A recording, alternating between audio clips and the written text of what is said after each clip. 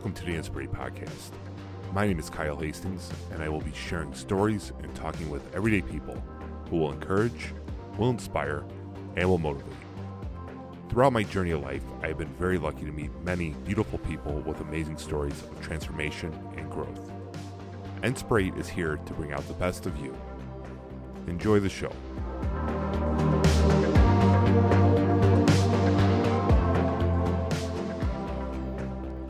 Welcome back to another Inspirate podcast. My name is Kyle Hastings. This episode, we are going to be interviewing Josh Patton. And I say we, it's going to be Bev B and myself. Josh Patton has had a fantastic journey of success in his transformation of health and well-being. He had a bariatric procedure, and we're going to learn all about that, what he had to go through for that, before, and after. Bev and I, we're going to have a lot of fun talking. I've known Josh for many years, and this conversation will be very lighthearted, but also some serious tones in it.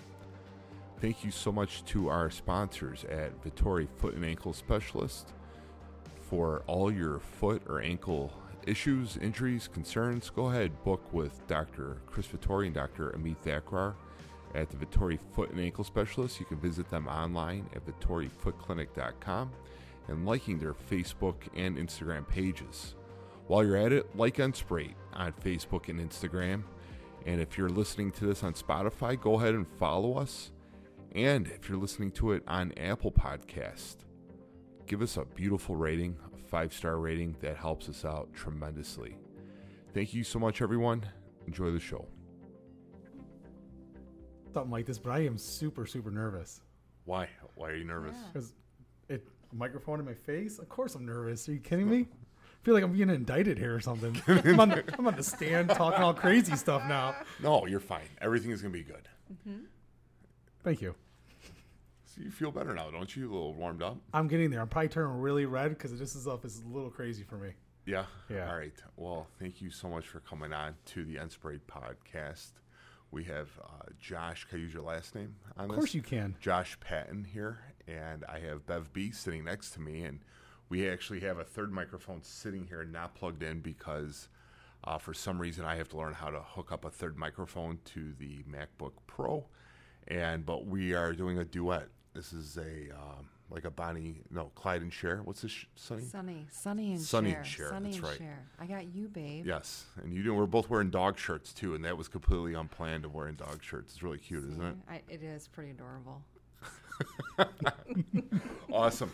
All right, so welcome to our official third episode. We did an intro episode, and we introduced Bev, and she's going to help us out here. She's going to ask questions. It's going to be pretty cool because she knows nobody that we're interviewing, and so she does not know your story at all. She doesn't know anybody's story, and she's going to keep me on track just in case my Adderall runs out halfway through this interview, and then I'm asking questions about birds.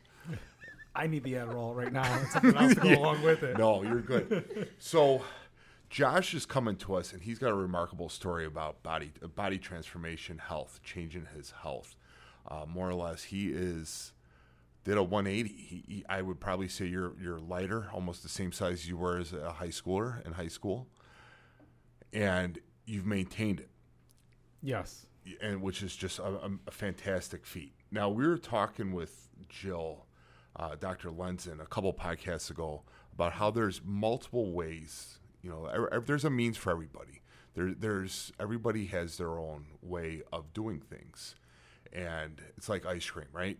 Absolutely. You might like pistachio. I just like vanilla. What type of ice cream do you like?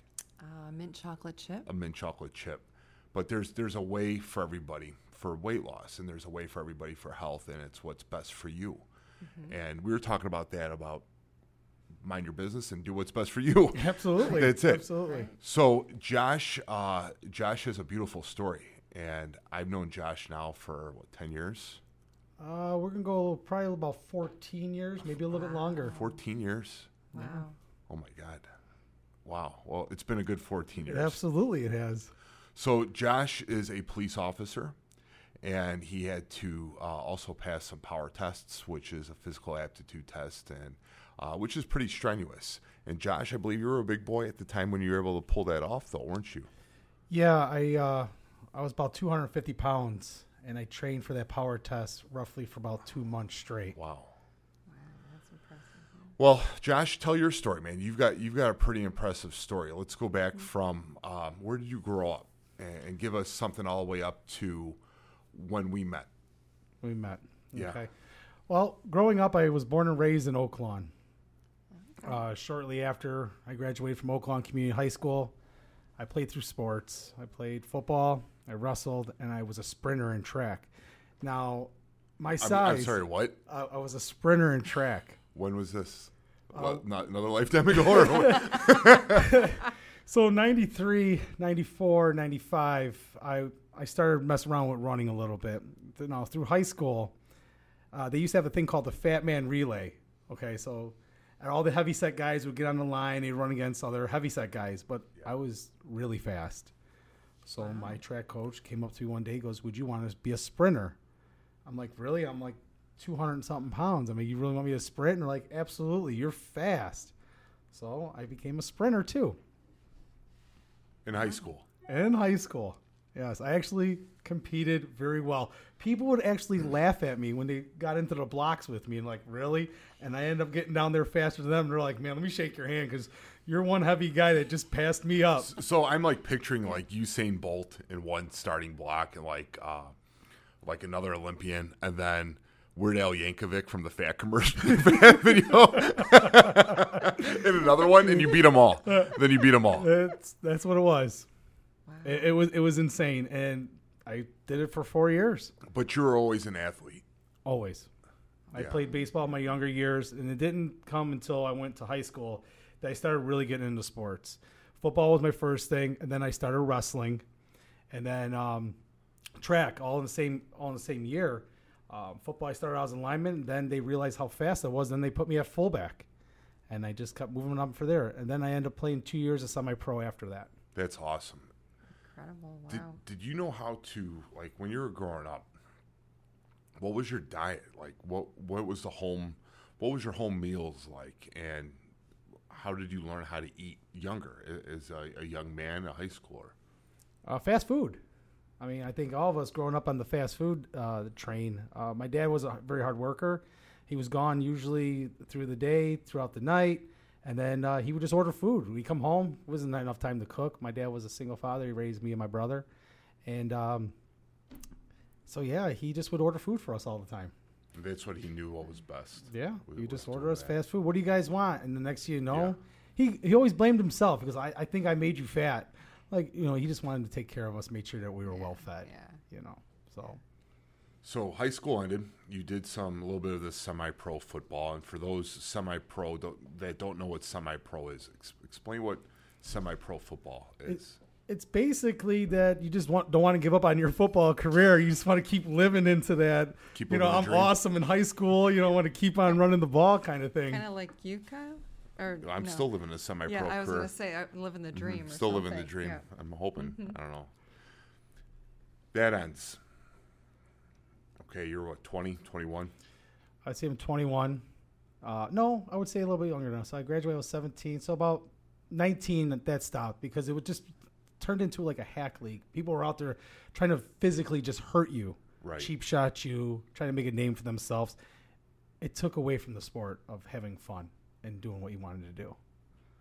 So you were still probably eating fast food, Oh, yes. probably yes. drinking after the games. Oh, absolutely. A lot Yeah. of drinking, especially on the bars on 95th Street, going out with Yeah. the guys all the time, eating, drinking, eating burritos after the bar. I mean, it's endless. Were you gaining weight? I was becoming a large unit. Absolutely. Large unit. A very large unit. I was increasing size in all types. Wow. I don't even know what to say to that. About a large unit. Yeah, I mean, Very large wow, unit. Wow. So that ends. You start working. And when did you have your first kid? How old were you? I was just turning 22. So you're a young dad. You're very young. Very young. The bar scenes got cut out after that. I changed my lifestyle around. I couldn't spend my checks at the bar no more. So I had to be more responsible. I actually had to go out and find a full-time job, and because I'm going to be this dad, you know. And I got to do something. I got to take responsibility for my actions and myself. So I can't waste my money eating and drinking all the time with my friends. When that happened, when your son was born, that's your firstborn is your son, that I know of. Yes. Okay. That we know of. That could be your firstborn. But your son was born, and you had to get a full-time job. Was that a conventional, like a 7 to 3 job, or like a regular, would say, working hours, or what was that? What did that land for you? I worked for a tow company in Orland Park, and I started there. They gave me a good opportunity to drive a truck. So everybody knows, well, maybe not everybody knows, but driving big trucks and doing towing, you're constantly gone all day. You're eating on the run. And not only you're eating on the run, you're eating and sitting in your truck. So, again, now you're gaining some weight. You're gaining some big LBs. That would be similar to like a police officer's role or a truck driver, any type of sitting sedentary position. You sit, snack, you eat, stay awake. You eat to stay awake. Oh, absolutely. Just like in law enforcement, the same thing. You see a lot of us. I'm not going to sit there and give credit, but a lot of us officers, that's how we learn. We would go, we drive through the drive-through, we eat in our car, we continue to work, we'll do a couple walks here and there, but not enough to burn off what you're putting in your body. Yeah. So you're constantly just sitting and eating. Wow. So you were a tow truck driver. You did that for how many years? Roughly about 10 years. 10 years.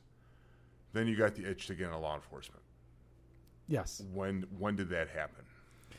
I've always wanted to be a police officer, and my mom was a police officer for Blue Island. And I've always wanted to, not before her even becoming a police officer, it's something I wanted to do.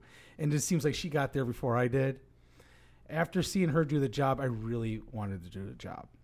So I reached out to Chief Scully at the time, and I asked him, hey, I'm interested in being a police officer for Orland Hills. What would I need to do?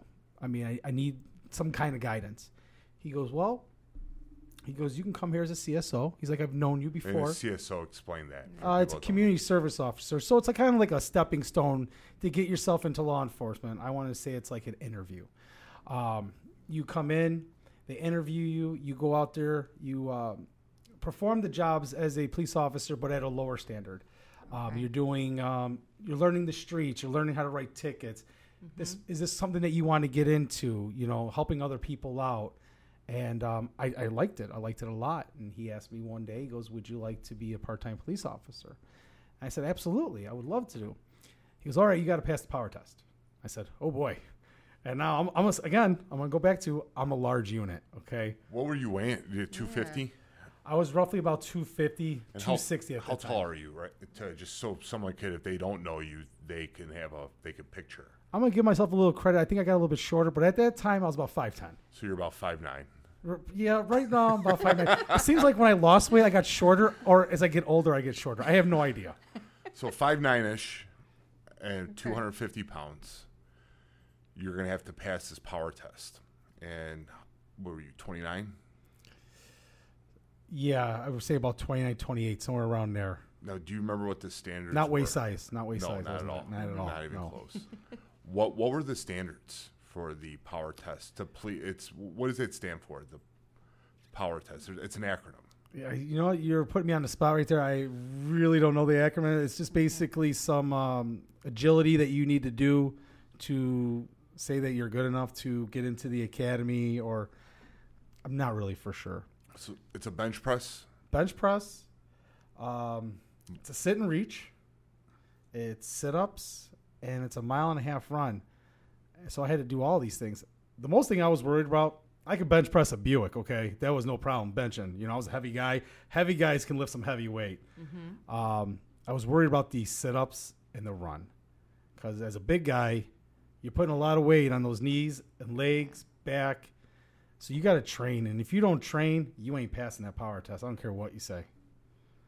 Wow. So you got up to 250 pounds. You ran a 13:46 mile and a half. I think that's what the time yes, was. I do believe so. 13:46. So you're cruising. That's a good clip of running.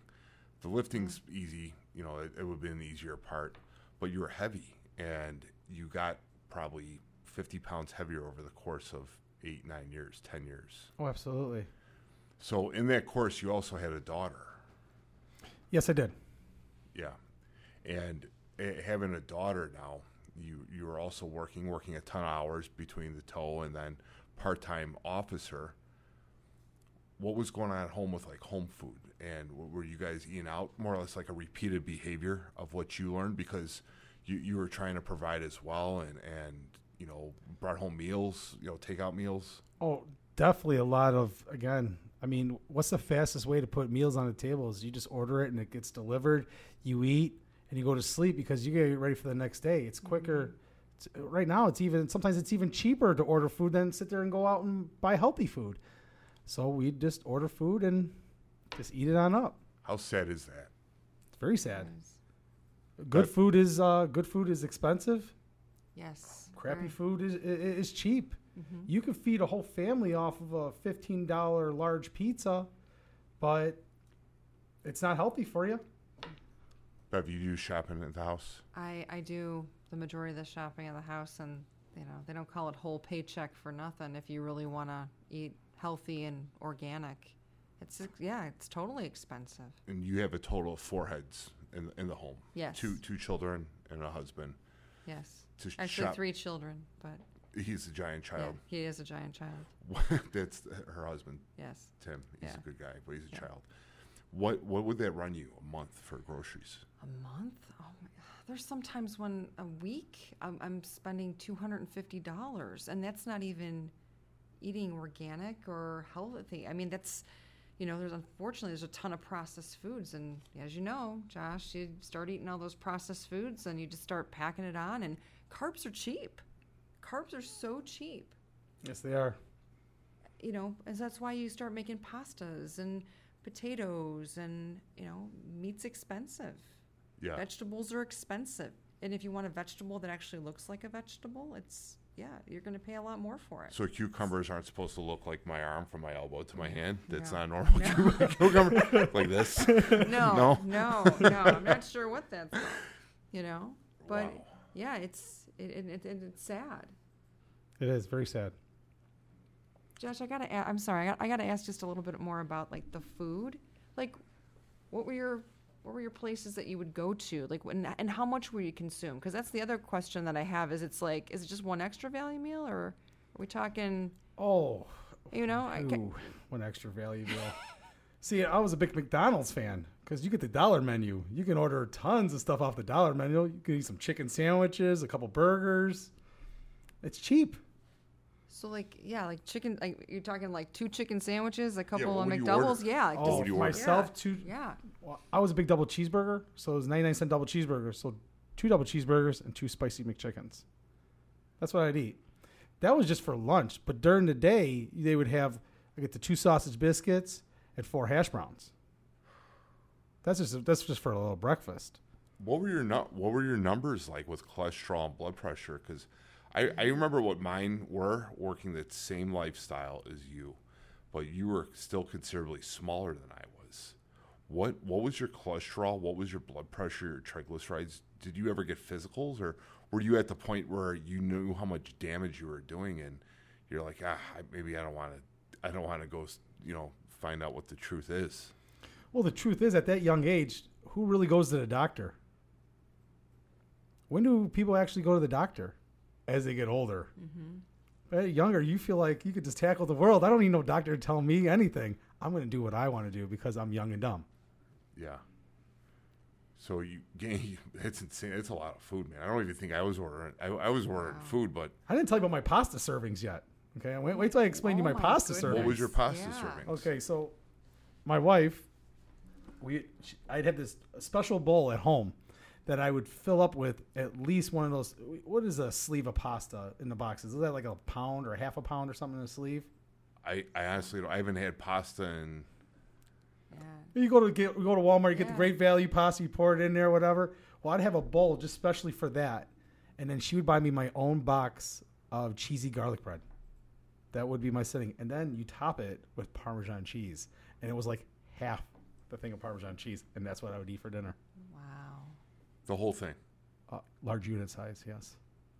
Whole thing. I don't know. That's a ton of Yeah. food, man. It's a lot of food. Can you just imagine the amount of carbs that are in that? No, I can't. Yeah. It's insane. Yeah. It's absolutely insane. So you passed the power test. You're 250 pounds. Right around, when did you do your power test? 2012? Power test was done in January of 2009, right in the beginning. I trained for it prior for roughly about 2 months. And during those 2 months, I dropped from 250 to 230. Felt good. Yeah, absolutely. It felt great. I was running. I was exercising. I was doing what I was supposed to do because I really didn't want to let the village down and my chief down. That, you know, you don't want to go back and be like, hey, man, I failed the power test. Thanks for everything. You know, you want to make someone look good. So that's what my goal was. You went on to pass the academy. You did great. But you were also gaining a little bit of weight. Absolutely. So let's fast forward to your heaviest. Where were you? 300. 300 pounds, 5'9" 10-ish. Give me an inch or so there. So about 5'9" and you're 300 pounds. 300. Wow. Do you remember when you realized you were 300 pounds or when you got on the scale, that moment when you weighed 300 pounds? Yes. I don't tend to go back to how I found out. I just started not feeling good. And I'm like, I'm going to go get myself checked out at the doctor. The worst part about being heavy is knowing that you're breathing heavy when you tie your shoes. At this time, I was working for the railroad. And at the railroad, you kind of get lazy at the railroad. Mm-hmm. And that's where I gained majority of my weight. Because, again, it's a lot of sitting as well. And then a lot of other railroad guys are kind of heavy, too. So you kind of, like, start eating with them. Mm-hmm. Or you bring food with you on the train and you get stopped somewhere and you're there for 8 hours and you're looking around the middle of nowhere. And you're bored. So I want to eat. Then you sleep. Mm-hmm. You eat and you sleep. Then you go to your hotel. You eat. You go to sleep. Wait for the call to come back. Mm-hmm. At that time, I noticed that I was getting large because my pant sizes started going up. And I had to constantly keep buying more and more new clothes. So I felt like I was tired all the time. So I went and saw the doctor. The doctor's like, "You're 300 pounds, man. You know, you're 5'10". Well, as you would say, I'm 5'9" now, but ish. Maybe you should go get a sleep test. Okay. And maybe we should put you on some. Your blood pressure's a little high. Maybe we should put you on some of this. I think they call it hydrochloroside or something. It's a water pill. Yeah, absolutely. Mm-hmm. It was. Mm-hmm. It's supposed to bring my blood pressure down. I do believe it was 149. I don't remember what my bottom number was, 80 or 90 or somewhere around there. I'm not for sure, but I always remember I was in the high 140s. And he's like, "Yeah, I'm going to put you on this. We're going to send you for a sleep test." I'm like, "Okay, cool." My wife told me that I would stop breathing in my sleep. And that's scary right off the bat. Mm-hmm. She says, "You snore really loud, keeps me up all the time, and I feel like you're not going to wake up because I can hear you stop breathing." And none of us know that we stop breathing. Right. So I went for my sleep test, and I had sleep apnea. Mm-hmm. That's embarrassing. I mean, there's a lot of heavy people out there that I don't want to knock or anything like that. They have the sleep apnea, and they have that machine. But to me, it was embarrassing because I had to put a mask on my face to keep me breathing and to keep air to open up my windpipe to make me sleep good. And I shouldn't have, at my age, I shouldn't have any of that stuff. So you're 300 pounds. You're struggling to breathe to tie your shoes.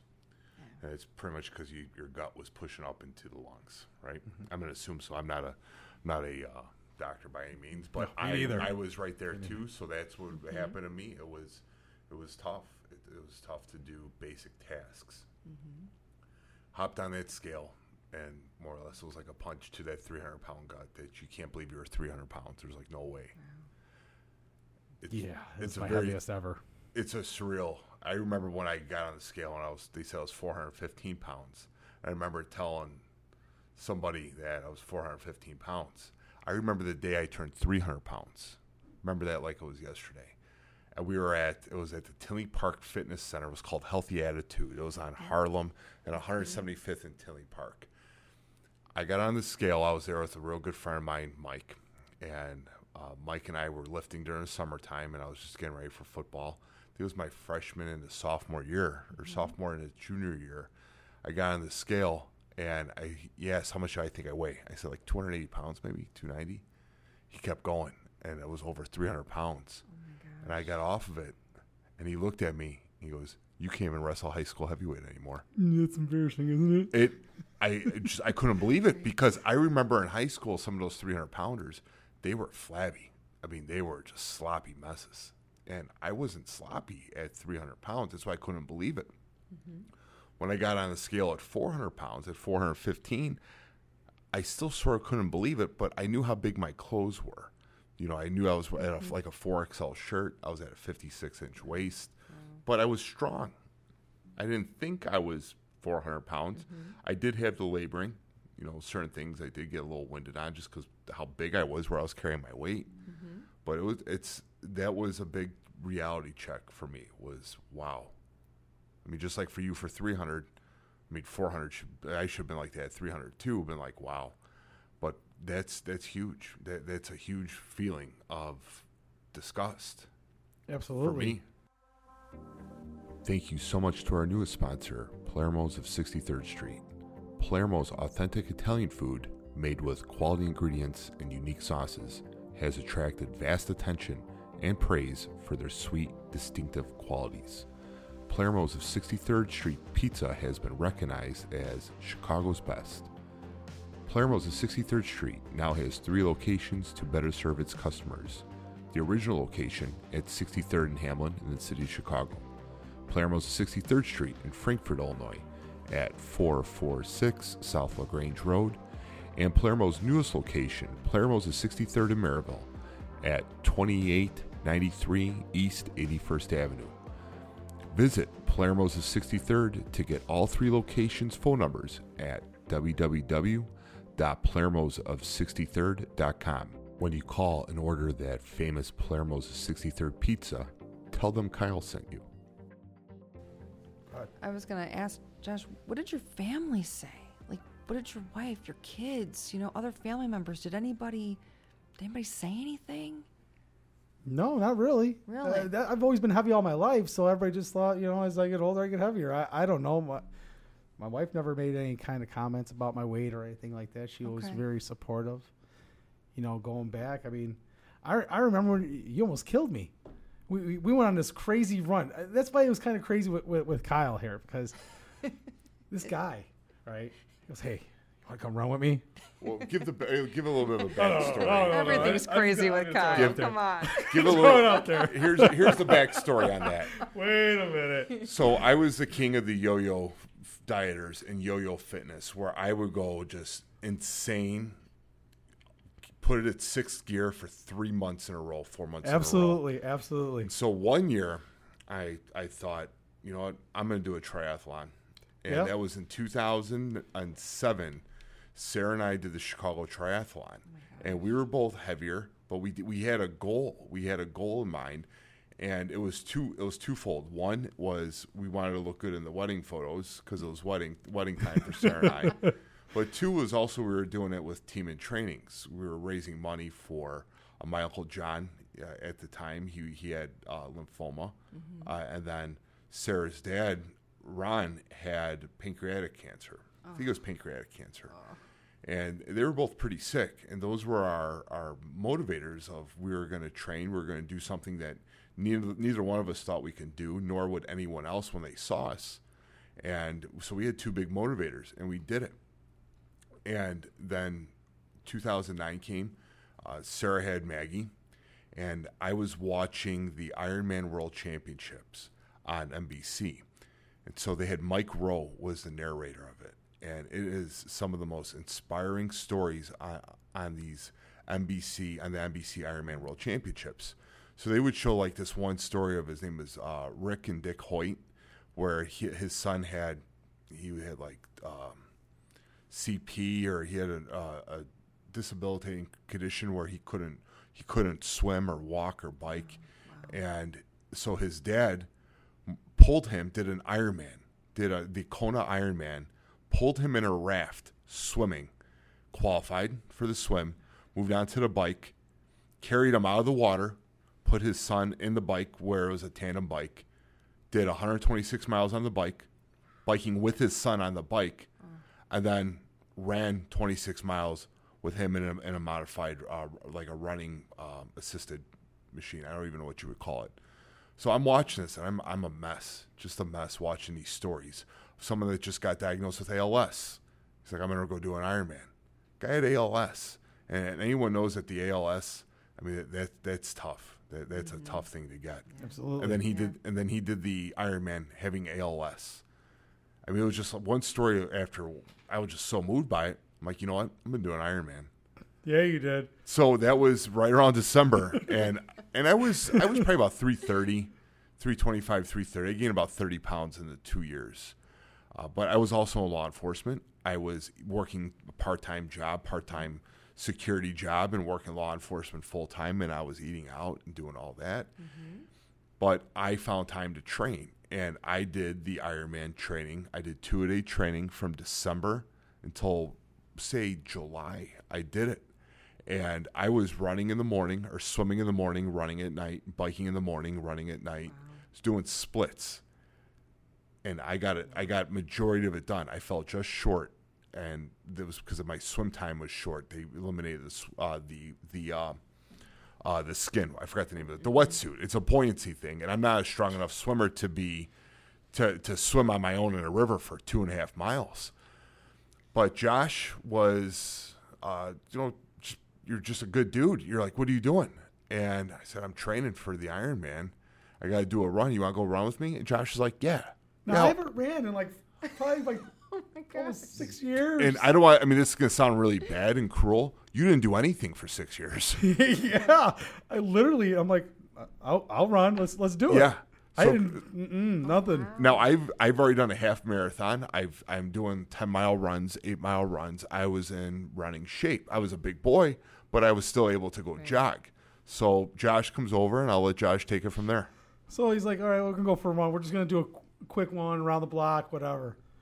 I'm not lying. I felt like I was gone for 5 hours, and I ran to Indiana and back, okay? Because he took me on this long jog, and I'm like, this guy's a lot bigger than me.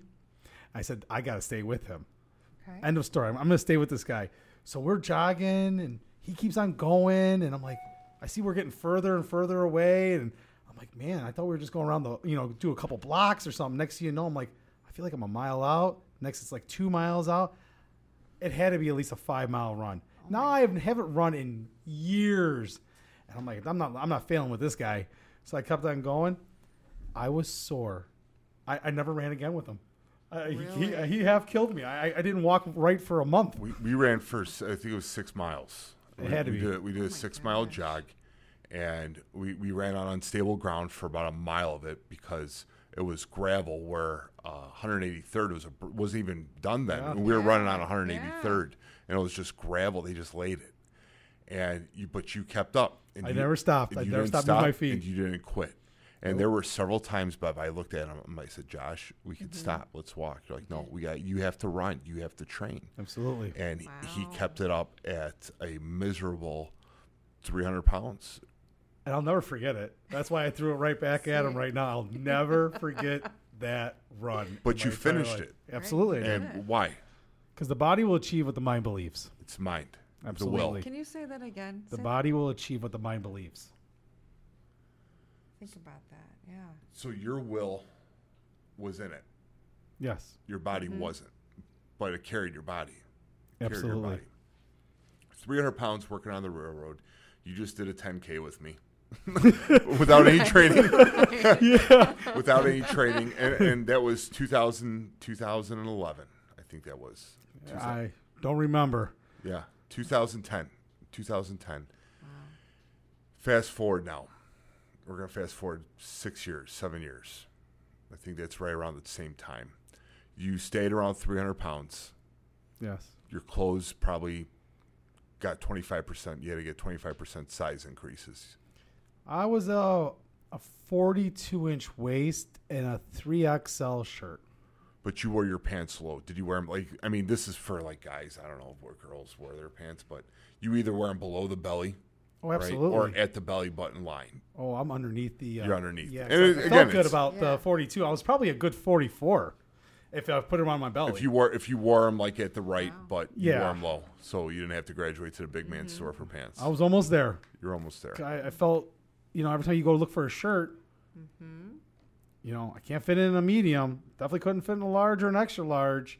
And that's where you find a nice shirt and like, wow, they don't have my size. And you had to go settle for a bigger shirt that you didn't even want. Ugh. Was there a lot of jokes? Like, did you joke about your weight a lot? Like, make it into like comedy where everything was like a ha-ha? You do. And that's, I know a couple of your previous podcasts, you talked about people that joke about their weight when they're heavy. A lot of people do that. They'll Yeah. tease on themselves. I think we've all made comedy about our own weight. Can I recall the things I've said about myself? Most likely not. But I was always a fat kid, and I love being fat. My license plate was Fatty, F-A-T-T-E. Are you serious? Absolutely. My email address is Fatty99. Oh my gosh. They called me Fatty when I was in football. My best friends gave the nickname Fatty, and it's always stuck with me ever since. I'm just a fat kid at heart, now. So the self-depreciating humor that comes with being big. You got to make light of something for very awkward situations. You got to make light of that. You're breathing hard to tie your shoes. You're hitting a wall. Did your kids say anything like, Dad, you're getting big, or were they, or you were just normal? They didn't know you any different. They didn't know me any different. Do you wish your wife would have said something? You know what? My wife accepts me for who I am.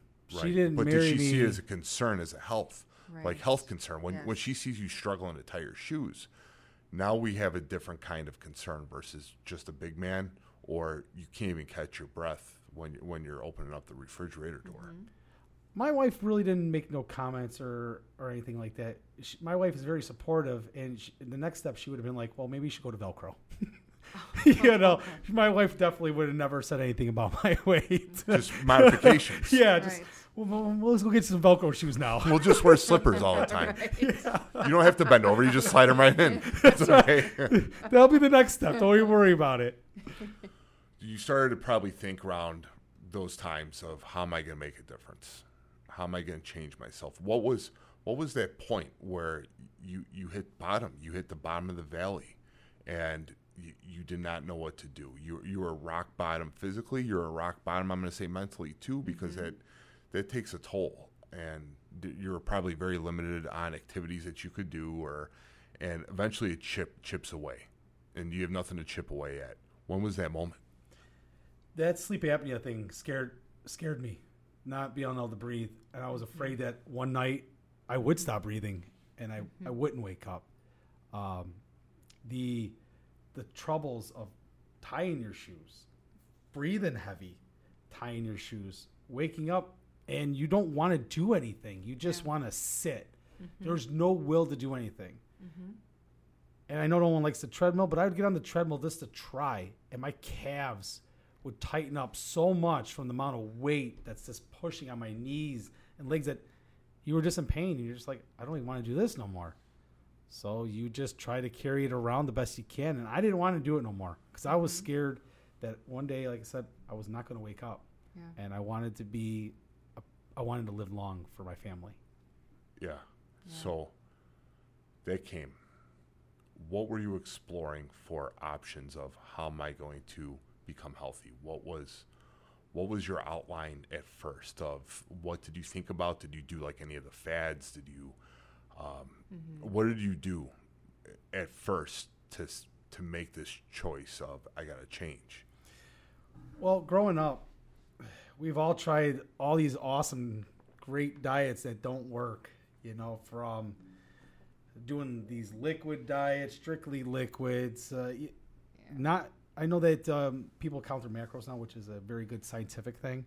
I was never given that option to do that, but I would try to watch my calories. I try to exercise more. But to me, once you're big, you're hungry. So I'm going to cut out some of this, but I'm still hungry. So you slip off this stuff and you just start overfilling yourself. So I knew from a lot of people that I talked to that they had weight loss surgery. And they told me about it. They said, listen, a good friend of mine, his wife goes, I had not gastric bypass. I had the sleeve. Okay. I've heard about that. And it worked out really well for me. I said, okay.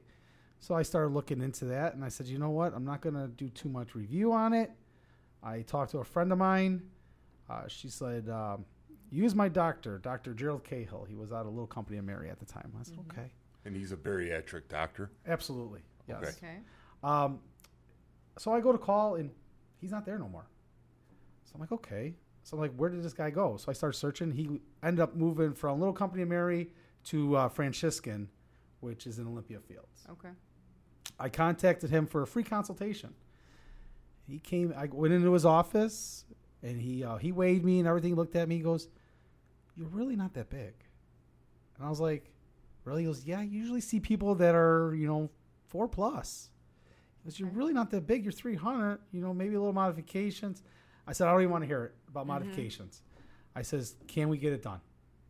He goes, "Yeah." He goes, "What kind of medical problems you having?" I says, "Well, I have sleep apnea, and I have borderline high blood pressure. Next, I think I'm going to be diabetic. I don't know where it's going to take me yet, but I know that a lot of things are going on that we need to get fixed." He goes, "Well," he's like, I told him the insurance. He goes, "Okay." He goes, "The sleep apnea will qualify you for a medical surgery." Oh, okay. So is it cosmetic if it doesn't? I'm not for sure. I think you have to be a certain BMI or a certain weight. I have no idea, but he says I wasn't heavy enough. I felt like, do I got to go home for the next month and just slam a bunch of pasta balls? I mean, is that what I got to do here? Right. No, but he ended up calling me and says, "Listen, I submitted everything to the insurance. You're good to go. You have to do a 6-month process." You're going to ask me what that 6-month process is. I'm going to ask you, so you hear bariatric surgery, and there's a sleeve. What's the sleeve? I want to go, you probably researched what these are before you did this, correct? Not really. He gave me the options of the sleeve or a bypass. Okay, so explain what both of those are. The sleeve is they remove 80% of your stomach, and then they make a small little pocket that your food goes into. And then on the bypass, they just totally, I don't think they remove your stomach, but they bypass. Nothing goes in your stomach. It just goes right down.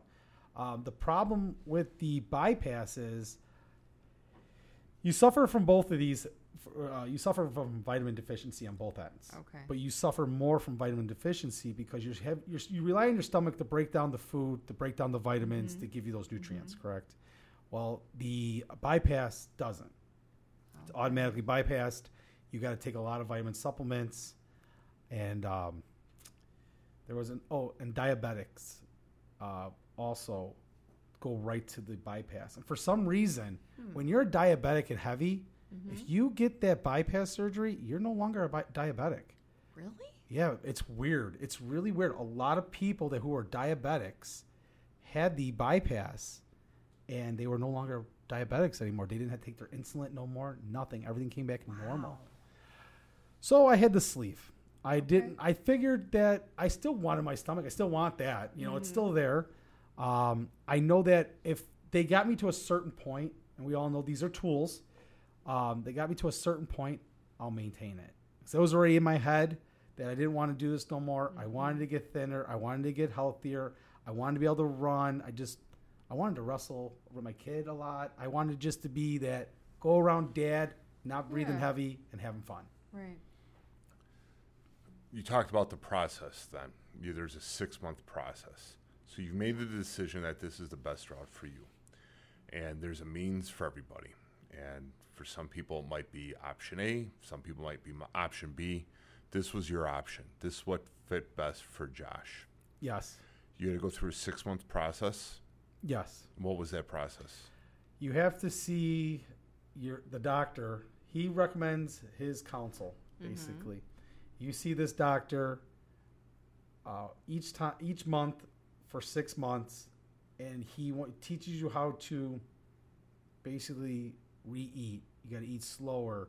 You got to eat these kinds of foods. We got to kind of like get you on the process of eating better, but we need to eat slower, not inhale your food. Then also during that process, you have to see a nutritionist because she wants to teach you the foods that you're going to be eating. Also, a little bit of exercise on top of that. Okay. Then during that whole ordeal, you have to see a psychologist to make sure that you're in the right mindset to do this surgery, so it's not a failure for you, and you're doing it for the right reasons. Wow. That's pretty involved. You think about everything that goes into that. Wow.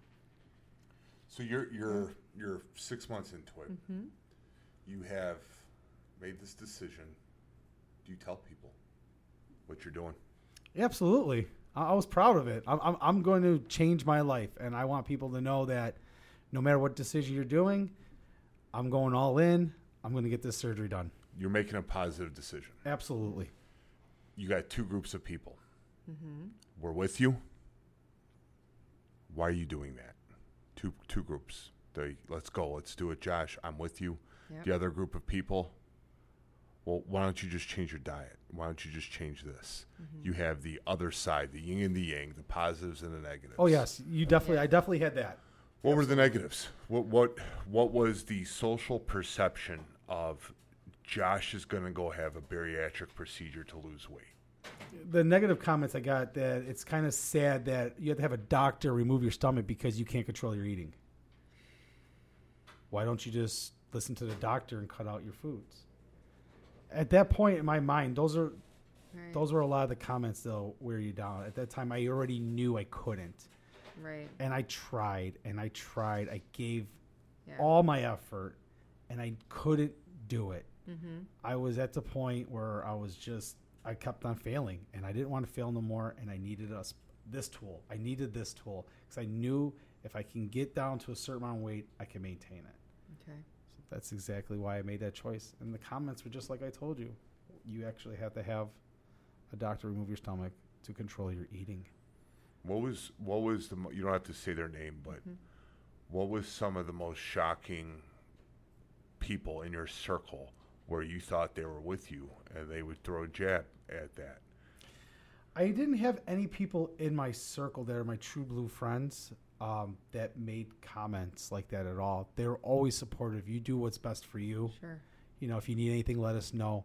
And I was at the railroad at the time, so a lot of those guys that I worked with for 4 years straight, we always helped each other out no matter what. So they had my back. That's great. And they encouraged it. Let's do it. And there's more people that did this surgery after I did it. I felt like I was the guinea pig. And they even told me, you were the guinea pig to see if this thing was going to be successful. Wow. You woke up, surgery day. You knew that today was a rebirth. You were literally, you're going to go to sleep. They're going to put you to sleep for an anesthesia, and you're going to wake up reborn. Literally reborn. It's a new life from this point on. Hallelujah. How do you go to bed that night? Were you excited? Were you nervous? Were the night before the big day of Josh, the new Josh is going to crack from the egg, like a brand new chick coming out. What was your mindset? Did you have any nervousness of, I don't know if I should do this? Is this going to be safe? Is this the right way? Should I keep trying other alternative methods of losing weight before I go into a procedure? Where were you at? I was scared, but everything was going so well. Yeah. It's kind of weird how the story starts with this because we just moved to New Lenox. We bought a house, I do believe it was the June 21st. New Lenox is a suburb of Chicago. Correct. Okay. We got married June 30th. We went on our honeymoon to Key West, and we already knew the date that I was having this surgery done. Okay. So we went to Key West, and I tore it up. I already knew I'm going in for this surgery. I'm going to tear it up. I'm going to eat good. My wife goes, let's wait until to have the surgery after our honeymoon, okay? There you go. So we could just tear it up. I ate a lot of key lime pie, I'm not going to lie. Delicious. We come back July 4th. I had 11 days. For those 11 days, I had to go on a liquid diet. Okay. The first 10 days is strictly one of your favorites, Premier Protein. That's after surgery? No, this is before surgery. surgery, I'm for leading prep. you up to the day of the surgery. Yeah. So what you said about just more or less going on a full-out binge. Now, I worked in addiction for probably 8 months. I dealt with some of the medicines with addiction. And a lot of the stories that I hear from the providers is before someone goes in to get off of a narcotic, they're gonna go all in. We're gonna do as much as possible because this is my last hurrah. That's right, it was. Were you an addict of food? Absolutely. Yeah. I mean, who's not an addict of food? I mean, either if it's healthy food or bad food, we're all addicts of some kind of food. What were you an addict of? The taste, or were you an addict of the full feeling where you felt satisfied? I was an addict of the taste. Like, it was so good, and I wanted another one. And then when you're down 3 burgers and a couple of hot dogs, you're like, man, that was so good. Now I feel really stuffed. And then when you overstuff yourself, you're like, damn, I don't even want to move no more. You're disgusted. You're disgusting with yourself. Absolutely. Yeah. But it was so good. Oh my gosh. So you went on this bender, Yeah. Yes, I did. Key West, 10 days of a liquid diet. Why liquid? What was the reason for that? I had to go on a strictly liquid protein diet for 10 days. The doctor says you have to use Premier Protein. You'll start getting your nutrients. You'll still get your protein. We have to shrink your insides because when they go in, they want everything shrunken up. Okay. So that's what I did. And on the 11th day, the night before surgery, the day before surgery, I have to drink nothing but water. Okay. And that was it. The next day, I went into surgery. I went to bed that night feeling like $1 million, nervous. The next morning, I wake up, we go to the hospital, and we are nervous. We are scared. And I think that's a big thing because a lot of people don't want to have surgeries because they're worried about the side effects or especially being put under, they might not wake up. Right. But sometimes you got to the risk is worth the reward. That's what you were scared of, was the possible complications of it. Yes. You weren't scared of the procedure. Nope. You were scared of everything else minus the procedure. Right. Okay. So you woke up from surgery. Yes, I definitely woke up Yeah. all right. Congrats. I definitely woke up. Thank you. What was the first steps after that? You just lost more or less the mechanism. There's 2 mechanisms: your brain and your belly. You lost half of the mechanism that was giving you this feeling of I have to eat, I have to get this beautiful taste until I cannot feel like there's any more space. You woke up. Was it like a what do they call those, a laparoscopic procedure? Right. How do they do this? Do you have like a giant C-section scar in your belly? No, I have 3 holes. Okay. What do you got against C-section scars? I'm just saying. I got one. So it's a 3 holes. it's a laparoscopic surgery. I had my appendix removed. Well, congratulations. Well, so when I was a kid, I had my appendix removed, and I have a scar. Literally, it's underneath my fat, but it's like that long, and That's pretty. it was horrific. It was absolutely horrific. And I remember when I woke, it was like 6th grade. I think I had it done. Was I in? Yeah, 6th grade. I was in 6th grade, and I had the appendix removed, and I was starting to like go through the puberty. I don't know if you ever seen a movie, Good Boys. He's called it puberty. So I was going through the puberty, and I had like 7 sprouts going. I'm like, man, I'm a big timer now. I'm turning into a man. I'm a man. And my appendix was about to rupture, and I had to go in for emergency surgery. And I woke up that next morning, and my mom and dad were there, and the doctor comes in, wakes me up, Yeah. and I have this giant bandage on me, And he goes, all right, we're going to have to see what this looks like. And he literally just pulled the bandage off. And I was in I mean, my entire abdomen wall was cut. And I'm in horrific pain. Yeah.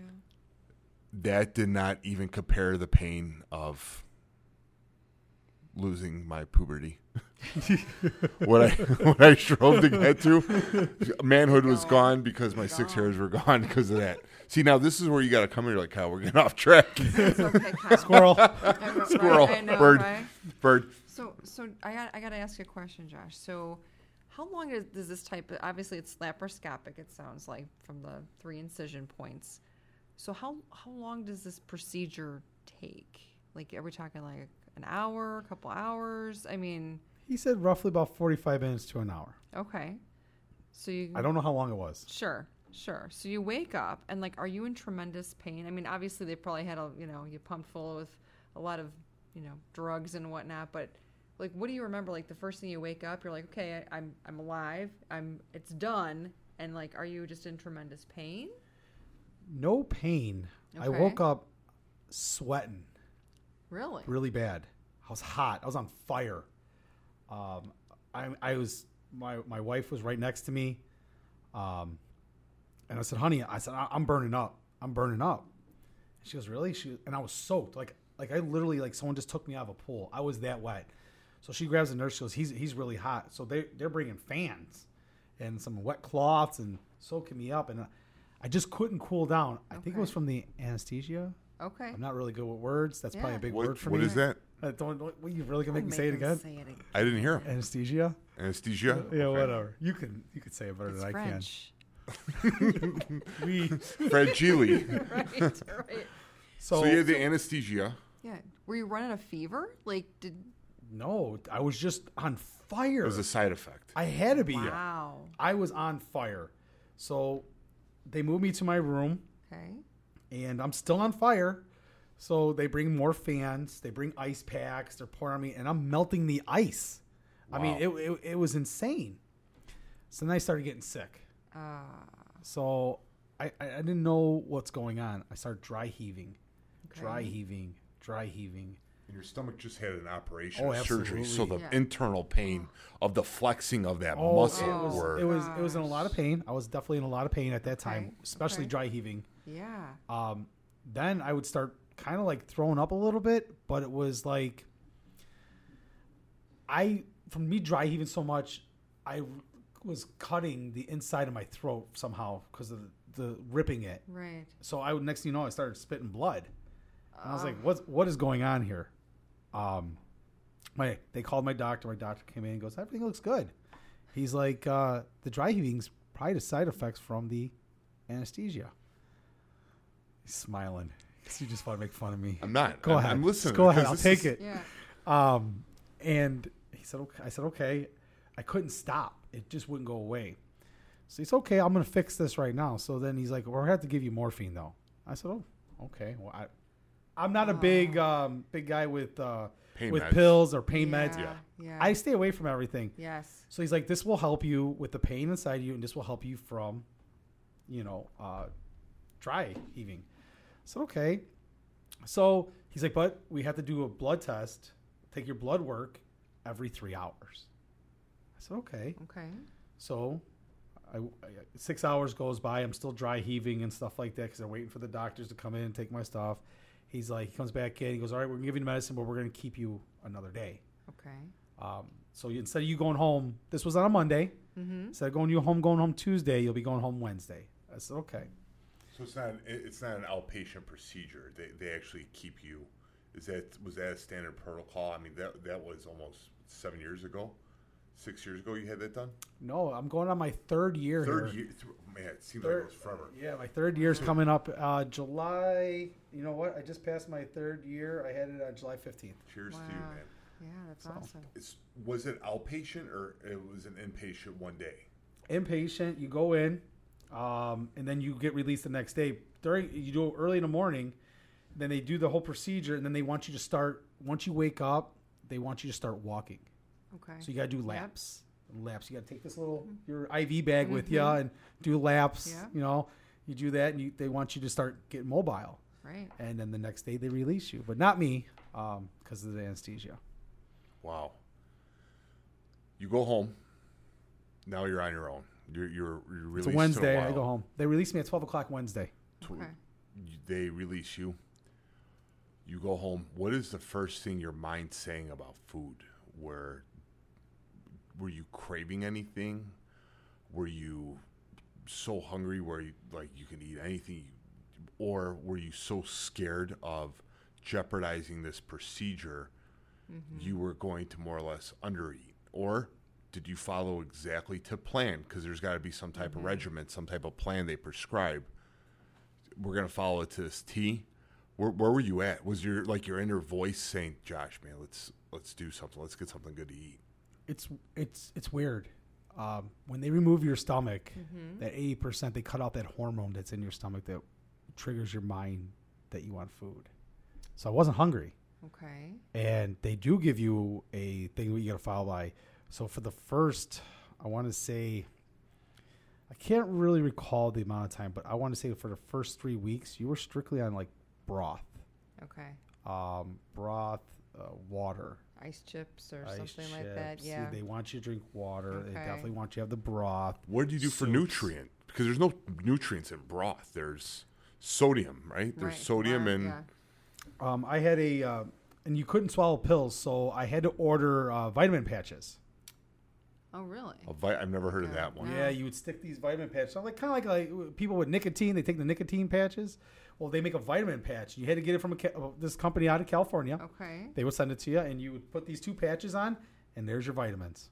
So that was your nutrients. Yeah, that was absolutely my nutrients. Okay. Yes, You had no protein going into your body. at that time, no. So you were cannibalizing your own muscle for fuel, as well as eating the fat, eating the muscle.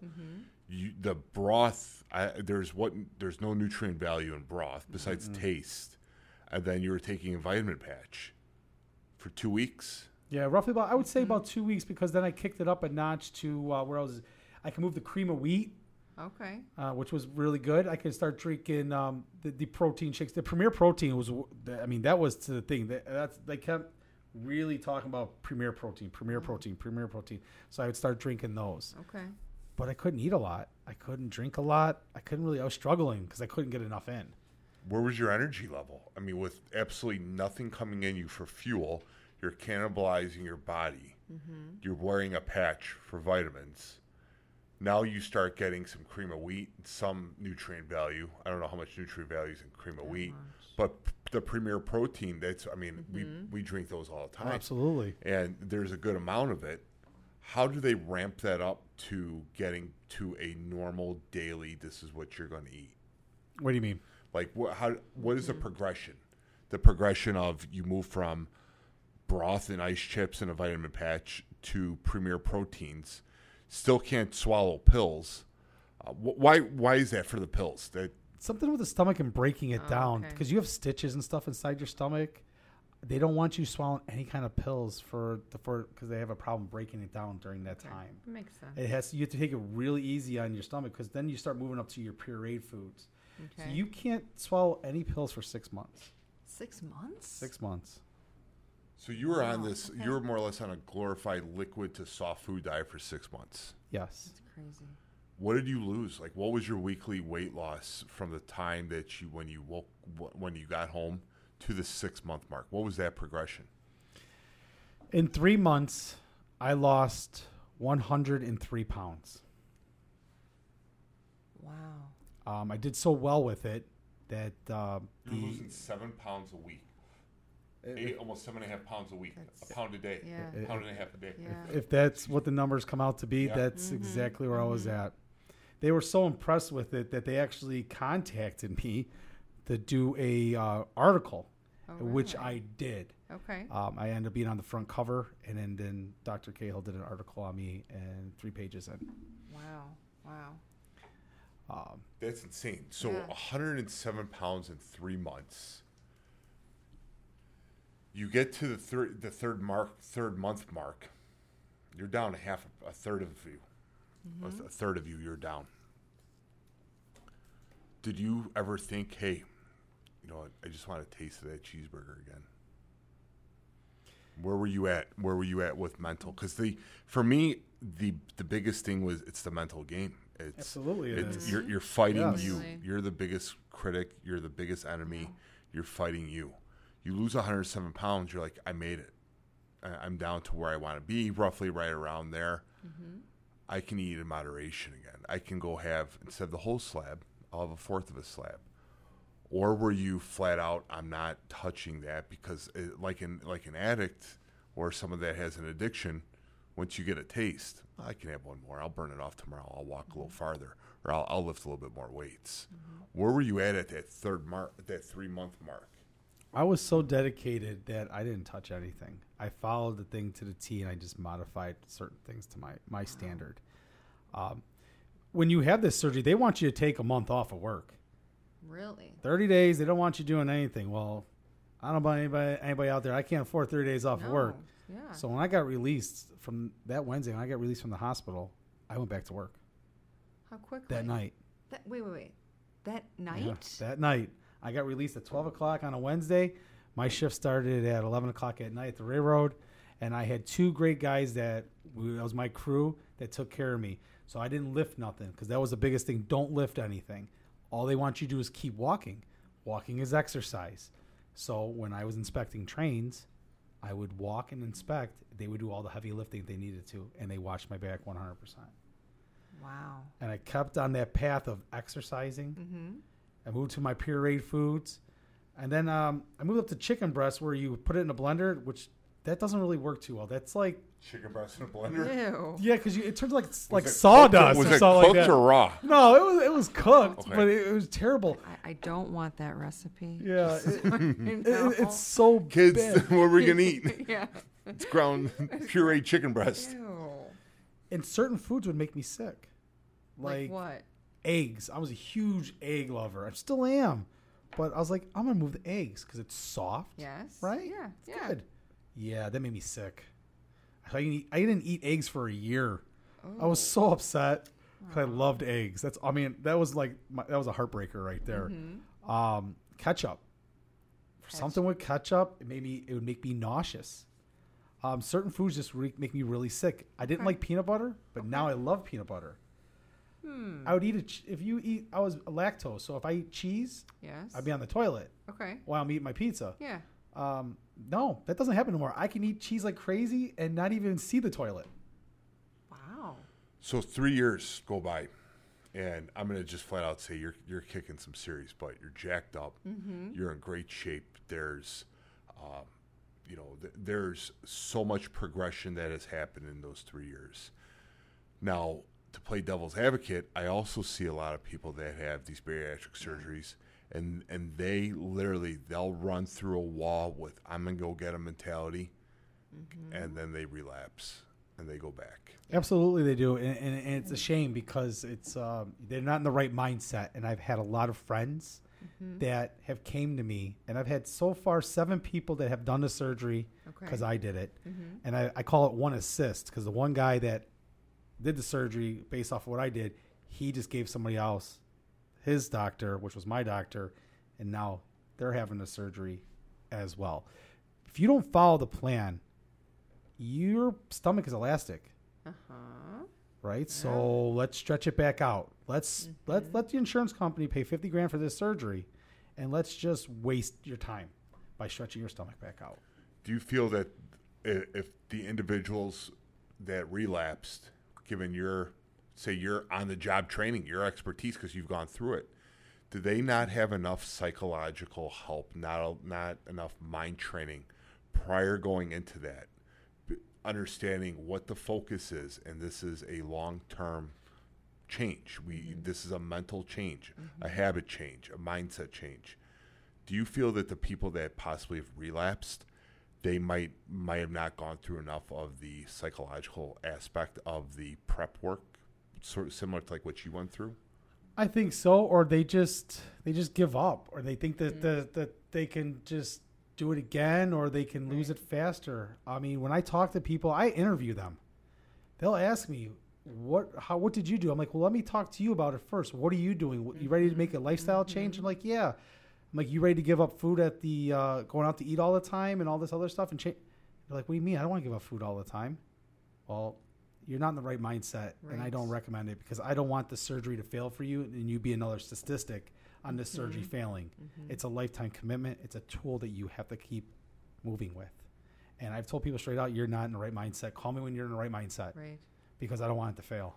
I'm going to say right now, one of 2 people that I know that have gotten bariatric procedures. And I know many people that have had it done. You're one of 2 people that have successfully not only maintained it, but continue to kick butt and thrive. We just more or less unofficially booked another individual, a young lady that had bariatric procedure. We're going to talk to her about hers as well in the coming weeks, and I can't wait to hear her history and everything that went through. But as of right now, you're one of two people that I know that had this procedure and that have thrived since.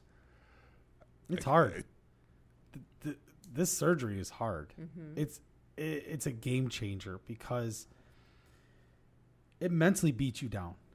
It physically beats you down. You know how hard it is to not eat bread? I haven't had bread in 3 years. Why? You just don't want it, or you don't want the I carbohydrate? feel like if I eat something like that, I feel like I'm going to get addicted to it, and it's just going to make me gain. So I find alternatives. I tried that keto bread for the first time the other day. It's got like 1 gram of carb in it and like 70 calories. That seems like it's doing okay.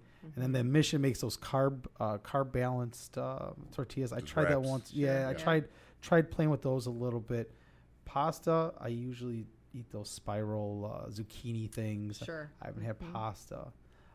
But it beats you down because we like to go out to eat. Yeah. And you have to look at, I don't want no potatoes. I need the extra vegetables. Or I want a burger. Can you please not bring the bun out? I just want the meat. And we'll go from there.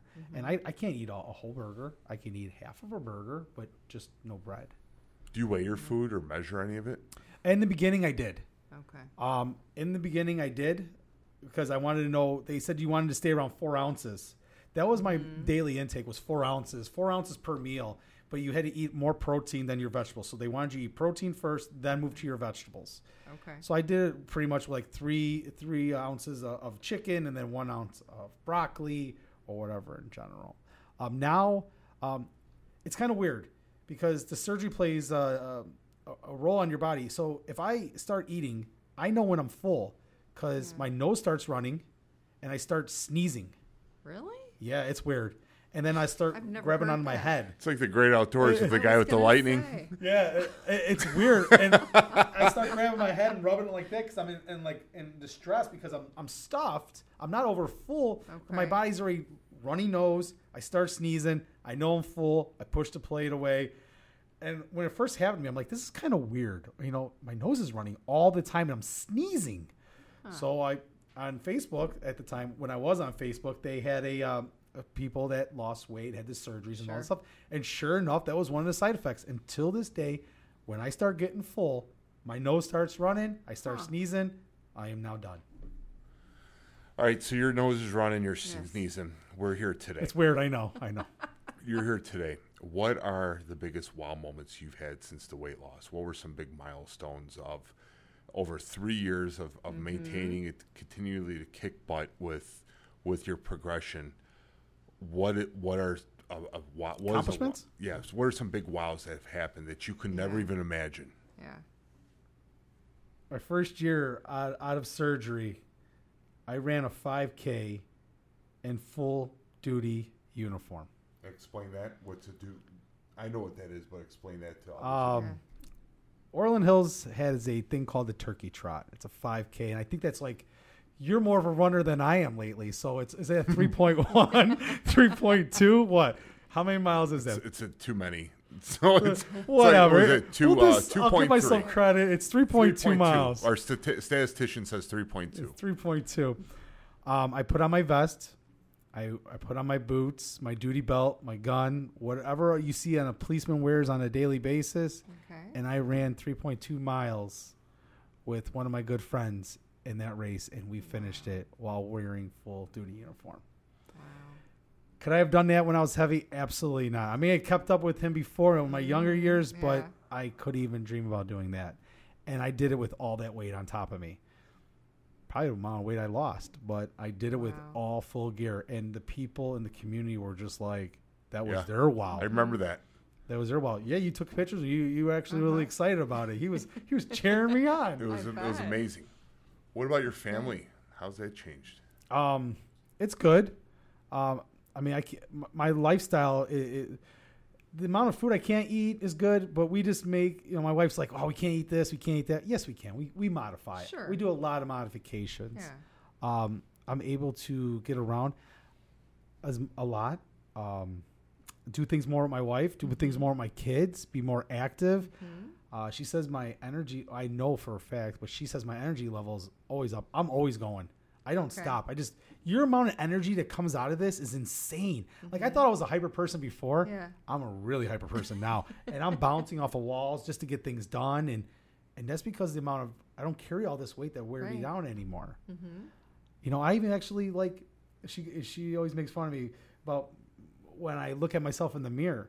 You know, I put on a shirt and tie now.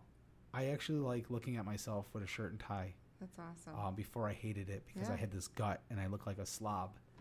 And now maybe the people's perception of me in uniform now, they don't see this overweight cop that they can, you know, this guy doesn't take care of himself. Right. Now they see a guy that this guy is physically fit. He does take care of himself. He does care about himself. He loves himself. And then, like, medically, your numbers are all Oh my kind God. of in line. The only problem I got going on right now, like I just had my blood work done 2 weeks ago. Okay. And I love when I get my numbers back because they're always perfectly in the green. All your vitamins are good because I take a lot of vitamins. Sure. I drink a lot of protein. I take a lot of supplements. So everything's good. And I had one thing that was in the yellow, and I was like, what is this? Comes to find out, I'm dehydrated.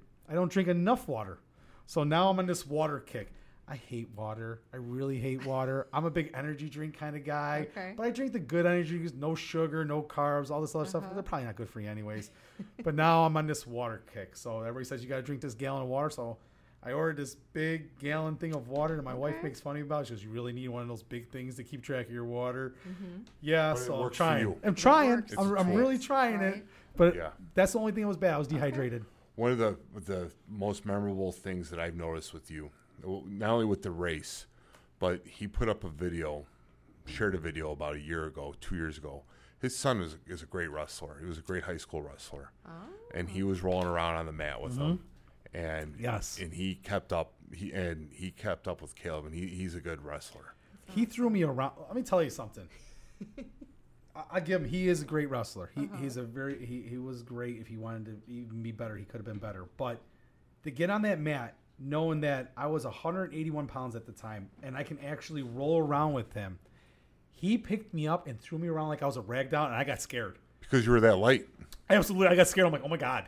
Before he'd never be able to pick me up. Wow. And I got really scared. I'm like, oh my God, I'm going to lose to this kid. I can't lose to my son. Absolutely not. Right. So I would stall as long as I can on the mat as he's trying to beat me up. He's riding me. He's trying to beat me up a little bit. And I just had to wait for him to wear out his energy. Then I took There you go. I took it. There you go. But at that time when he threw me around, I really knew how light I was because I got nervous at that point. Wow. That's awesome. That's- Bev, got any closing questions? We'll wrap this up. You know, I just want to commend you for the job that you've done. Oh, that's right. I'm watching Sorry. the bars. There's no Sorry. bars. I just want to commend you, Josh, for just the job that you've done and the fact that you went along this journey and, you know, you've stuck with it. Because like Kyle had said, there's just so many people that have, you know, unfortunately it hasn't worked for them long term, you know. And so I would just say, you know, encourage you to keep going. I mean, the smile on your face, though, it's tremendous. I wish everybody could see the smile on Josh's face. Yeah, but it's awesome. So I just, you know, I appreciate you sharing your story with us today. So thank you. I appreciate it. Like I said, the journey and everything behind this, it's a long road. It's a lot of work. It's very hard. You have to be committed or it will fail. And you have to have a good support system. And thank God my wife was very supportive and my kids stood behind me. Even with the different kind of food changes we have in our household, it starts at home. And if you can get your family and your significant other to back you, you can succeed. You can succeed. Especially when you start looking at yourself, you're like, oh yeah, I'm looking a lot better. I'm losing weight. I'm being more active. But it's a game changer. It takes a lot of work. It's not easy, and it's a full-time job. Every day I deal with it because I really do want to eat a burger with the bun with no problems and don't care. But I have to tell myself that's not good for myself, and then you have to battle those demons inside of you. Like Goggins says, make the inner voice your bitch. Yeah. And for 3 years I have. Yeah, honest to God, man. Well, good for you. I'm really proud of you. I've told you that several times, and now we're going to put that into a forum so everyone's going to hear it. You kick butt, man. You're a big inspiration to me and my change. And there's a tool for everybody, and you use the tool the right way, and you're continuing to kick butt, and you're awesome, man. You just keep doing what you're doing, and keep being an inspiration to so many. I'm just proud of you. I mean, I know that I'm proud of myself, but I came to you and I approached you when you were heavy, and I said, "Hey, man, Yeah, you might want to get this weight loss surgery." I'm pretty sure I talked. did? You came out of the elevator, and you did. we're talking. I'm like, I think Kyle, I think you might want to talk to this doctor. He's like, I'm going to do it on my own, and that's what he told. He looked me in the face. He's like, I'm gonna try on my own first, and you smashed it, man. You just you smashed it. People can't do this at our age, lose this kind of weight, and This age, my we hat's mean off this to you, age. man. Just because my birthday was yesterday, I'm not Oh yeah, happy belated. slap both of you. he got a text message I think at 12:03 from me, happy birthday, and he Yes. responded immediately. I was like, yeah, this guy's still up. I was editing a podcast. I was editing the Bev B podcast. That's what I was Then he doing. goes, send you something to podcast to listen to. But there's a tool for everybody, and if what works best for you might not work for me, what might work for me, like I do the scientific macro tracking, that's not for you. That's not your thing. I might want to try that though. I mean, it's not my thing. I would like to know how it works and how to do it. Yeah. Maybe one day you can. Let's do it. We can man. sit down Let's do it. and Awesome. Well, we're coming up to the hour 20 mark. Josh, thank you so much. Bev B is on the mic next to me. That was like a rhyme. It was like I like it. and we will have a little bit more of, I'll figure out this cord situation so we're not sharing a microphone here like Sonny Bono and Cher. And so it'll be a little bit more comfortable so we're not sitting on top of each other. It's really cute, isn't it? It is pretty cute. Thank you so much, Josh, man. You're awesome. Keep kicking butt. And thanks, Mike. Really appreciate you back there listening to the that's our podcast. statistician. His alias is that. But Josh, awesome job, and thank you so much for coming on. Thank you. Thank you so much for tuning in to another Inspirate podcast. Thank you to Josh Patton for coming on and telling his story of transformation and growth. Hopefully he can inspire somebody with what he went through and his continued strides of success several years after his procedure. Thank you so much to our sponsors at the Vittori Foot and Ankle Specialists. You can visit them online at VittoriFootClinic.com. And thank you to our newest sponsor, Palermo's of 63rd Street.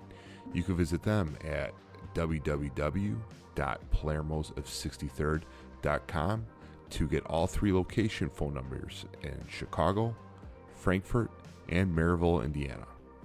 Make sure you follow us, like us, and rate us on Apple Podcasts, Spotify Podcast, Amazon Music, and wherever you get your podcasts from.